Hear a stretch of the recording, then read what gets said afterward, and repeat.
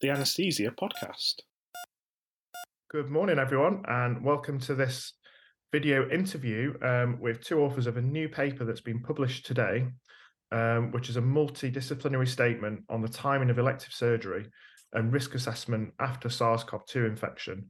And it's now been updated, and we're in the third version. And the hope is that this new guidance will be really helpful to policymakers, administrative staff, clinicians, but most importantly, patients. And what we want to do is try and make sure that we get the key messages of the paper over to you today. So it's really great to have the authors with us on the day of publication to explain why this is important and what we all need to know. So good morning, Romani, and good morning, Kareem. Perhaps, Romani, if you could just tell us who you are and what role you had in the guideline. Thanks, Mike. So I'm Ramani Munasinger. I'm a professor of perioperative medicine and a consultant at UCL and UCL hospitals. I have a role with NHS England as the National Clinical Director for Perioperative and Critical Care. And my involvement in the guidelines was supportive. I helped to write them with Kareem leading and provide, I think, a bit of perspective from the NHS England point of view as well. Thank you. And Kareem?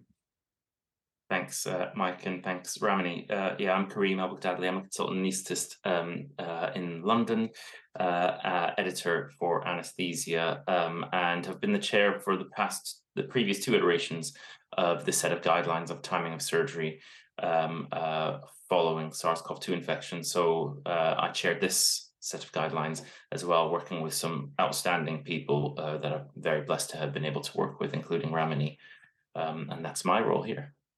And it must have really been a monumental effort to, have 3 iterations of the guideline now and to achieve consensus amongst what is quite a lot of individuals, but also organisations as well.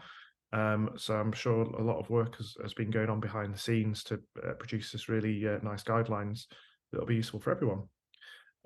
So firstly, it's quite unusual to have 3 iterations so close together. So why particularly do we need a third guideline, and what's changed from the previous versions? Yeah, thanks. You're right. Most guidelines take anywhere between 5 and 10 years to update and write and publish. But COVID was obviously very different, and things changed very rapidly. And the geography of what we're doing in perioperative care and all clinical care really has pivoted quite a lot in the last 3 years. So things have changed, obviously, and we all know things have changed. We've moved on in the pandemic. We're pretty much in an endemic phase of the pandemic. The WHO have effectively said that there's no longer a global emergency due to COVID-19. And there's been lots of things that have changed in the perioperative space with regards to SARS-CoV-2 infection, COVID-19, and timing of surgery. Firstly, we know that the variants that are currently widespread, Omicron and the various sublineages, are a little bit less severe in terms of severity of infection, and outcomes do seem to be a little bit more favorable compared with previous iterations. So now we have the new variants and the slightly less virulent forms of COVID-19. We also have had widespread vaccinations. So the populations have been vaccinated, boosted, triple boosted, quadruple boosted. On top of that, we've also got a population who now have a little bit more of a robust immunity to SARS-CoV-2, which we didn't really have very much immunity in the first wave and not as much in the second wave. And of course, competing with all of that is we've also got this massive backlog that we're trying to tackle. And what we need to do is we need to try and mitigate as many barriers to surgery as possible. So there's been lots of calls for us to reassess the data, reassess the evidence, and see if there's something that can be, that recommendations that can be kept more contemporary. So we have been forced to update the guidelines quite quickly with whatever data that we can use. And we had kind of held back and waited for slightly more robust data to be published before we updated the guidelines. In fact, people wanted us to update these guidelines end of last year, only 6 to 8 months after the second iteration of the guidelines were published. So I think that there's a number of reasons why the guidelines needed to be updated in this sort of time frame, and I'm hoping that we don't need to do as many updates in the future, and maybe this could be the last one. Who knows? So, anything to add to that, Romany? No, only to say that like so many other things with which are related to COVID, while it's been the most horrific experience at a personal, professional, and population level, there are some good things that have come out of it, and one of them is the way that communities have come together to produce guidance in a really rapid way, to review evidence as it comes out in a really rapid way.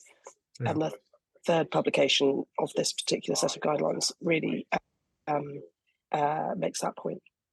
Yeah, I agree with that. I can't remember ever seeing successive guidelines on one topic coming out so quickly and being so responsive to what's going on in the hospitals and the world out there. It is a real success story, I think, from the pandemic. So going into the recommendations, what's the main message from the guideline? Because we want people to go and read the paper, but we want to know, as the authors of that paper, can you distill a key take-home message for clinicians and for patients and for anyone else that's interested? Yeah, I mean, unfortunately, people have taken away from the last two guidelines 2 words: 7 weeks. And I don't want that to be the message from this guideline as well, just 2 words, really.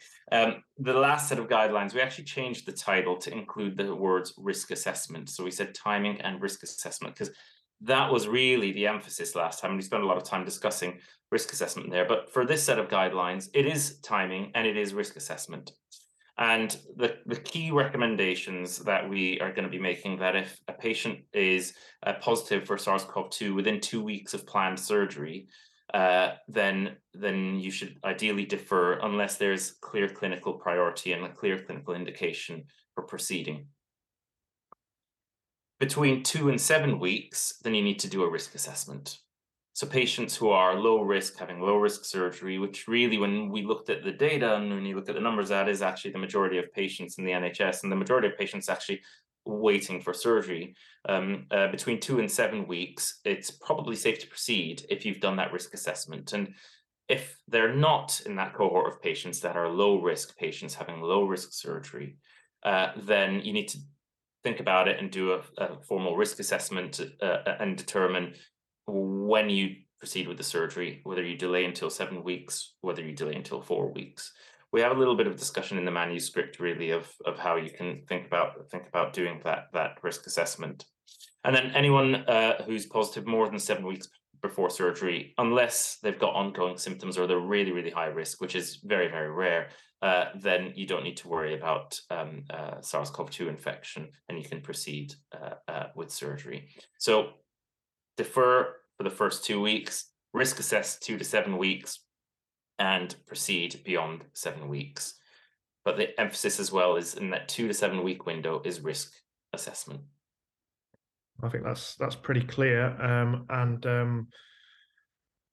there was some quite interesting work I know you were involved with, Romani, that's published quite recently through the use of Open Safely. And one of the messages that struck me from that paper was that perhaps showed that some of the previous guidance might have been misinterpreted in terms of how Kareem, stated 7 weeks. And I think, was it right that paper showed that clinicians seem to be adhering to that perhaps rigid rule quite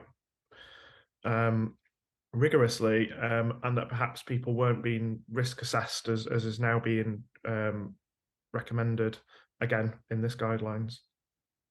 Thanks, Mike. So yeah, I mean, I think that there were 2 key purposes to the Open Safely paper. The first was to look at the adherence of the NHS in England to the first set of guidelines in particular, around which really did clearly state don't operate within 7 weeks unless there's a really good reason to do so, because those were issued in the height of the pandemic before vaccination, based on data from one big study that was international.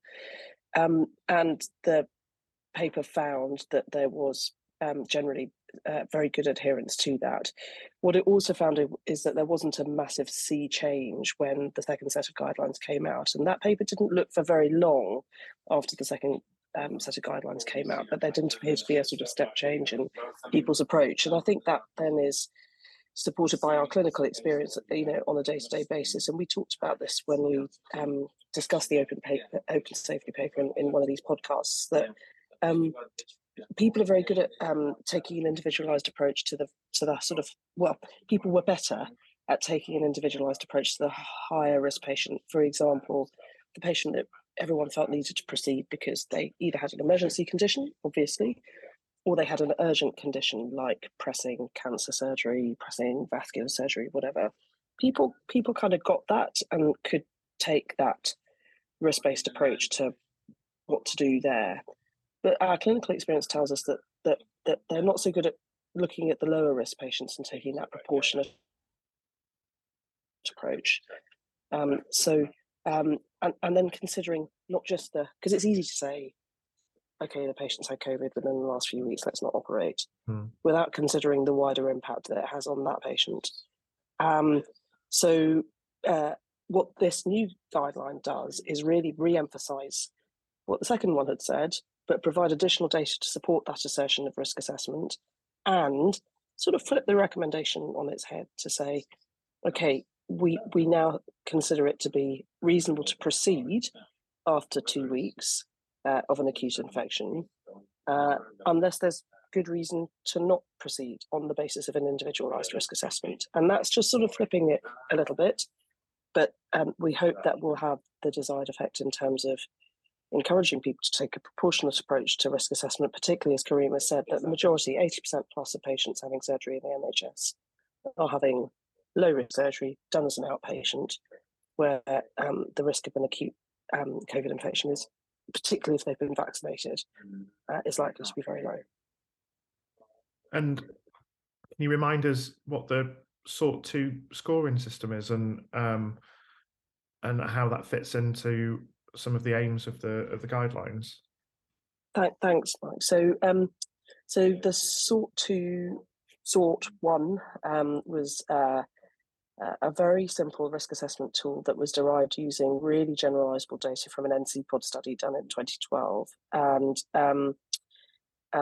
it consists of 6 variables: the type of surgery, magnitude and urgency, the patient's age, the part of the body that the operation is happening on, whether the patient has had cancer within the last 5 years, and their ASA grade as a sort of measure of their general functional capacity and physical status. And you pop those variables into an online or app-based calculator, and it gives you a 30-day mortality prediction. And the sort version 2 is the same variables, but has the additional opportunity to add clinician judgment into it. So you complete your own, based on your own clinical judgment, what you think the patient's mortality risk is within various categories. And the COVID guideline we've just published has included the sort version 2 as an example of an objective risk calculator that can be used to support this individualized decision making.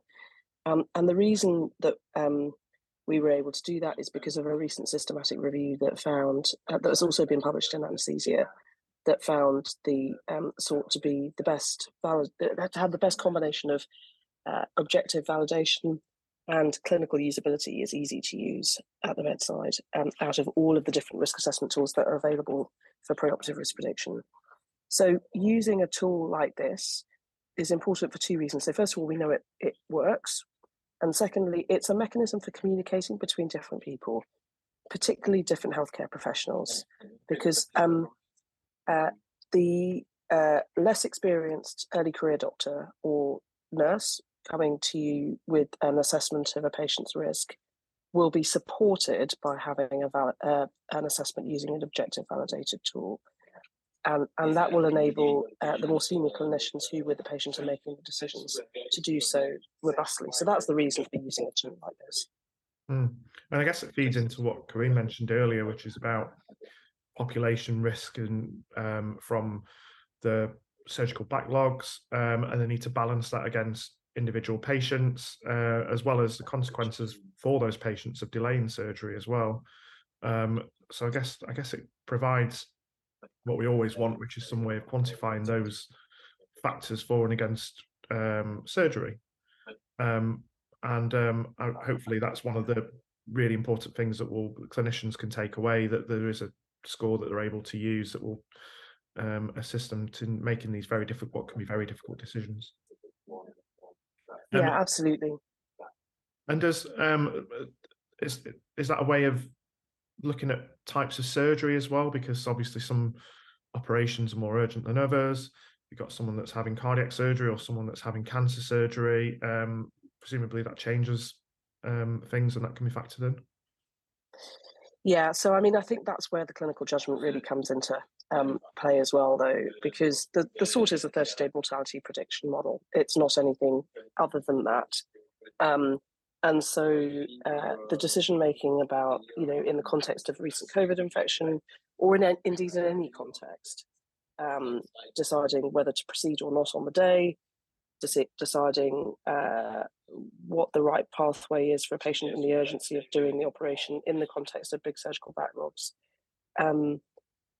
The biggest thing that we've got to consider is the impact of not proceeding quickly on that individual patient. And it's kind of obvious with cancer, or at least with the big cancers that have the risk of progressing quickly, like GI cancers, for example. It may not be so obvious with, for example, some patients having orthopedic surgery, where the risk is not to life, but it is to quality of life, and it is potentially to all sorts of other tangential things like patients' ability to work, their mental health, and all those sorts of things. So at the moment, I'm not aware of any objective tools that will help us make about timing of surgery, given all of those wider contexts. So that's why we need human beings with experience to talk to patients and then help balance the risks and benefits, and then make a decision collaboratively. And it's not just about anaesthetists, of course, it's about anaesthetists and surgeons and physicians, oncologists, geriatricians, whatever, given the context of the patient and the surgery. Yeah. And I guess it's not something that AI is going to be able to help us with anytime soon either, or anything like that. We need real experienced clinicians and people involved with making decisions about people.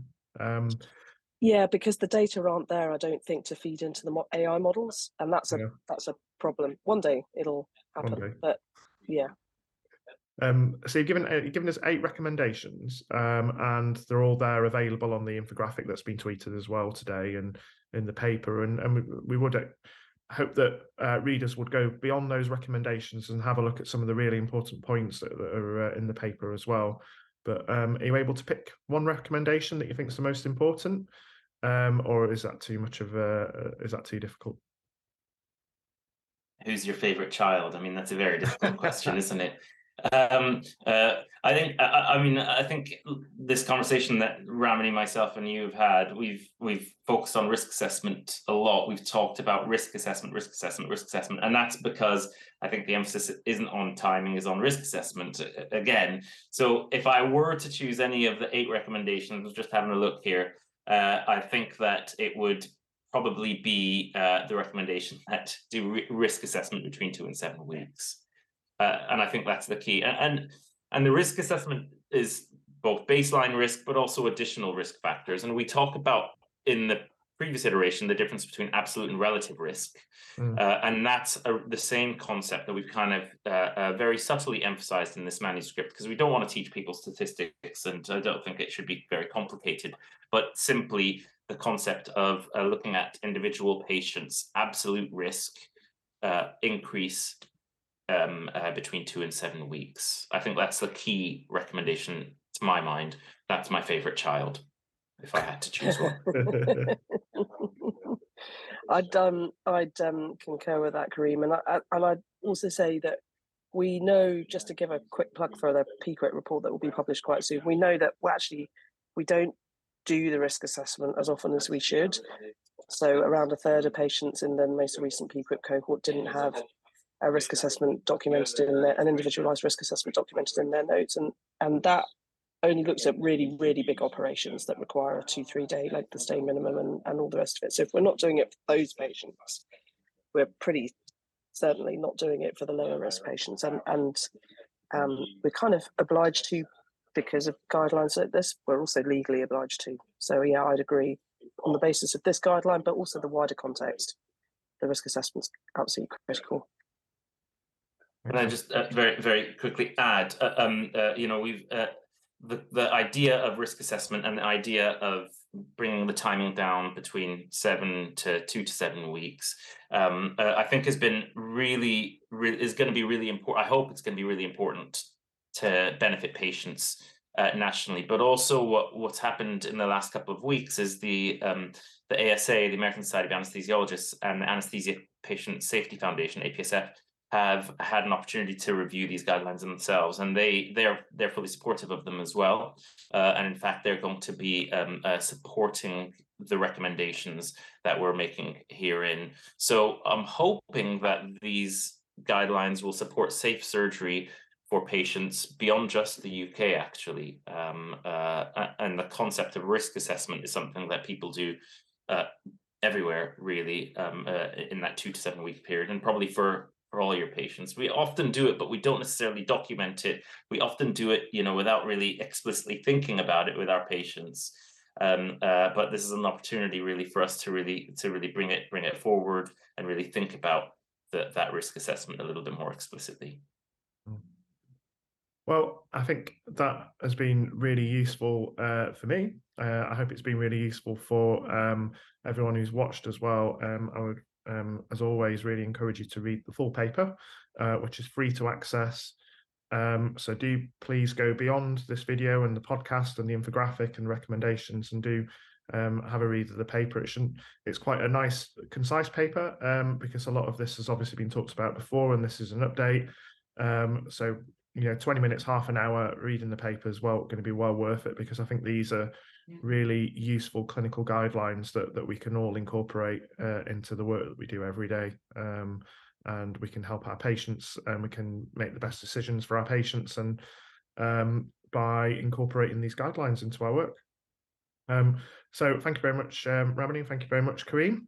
And we will be watching as the discussions happen on Twitter now. So please do tweet us, please do send us letters, and please do let us know what you think as well. Thank you. Thanks very much, Mike. Thanks, Ramani. The Anesthesia Podcast.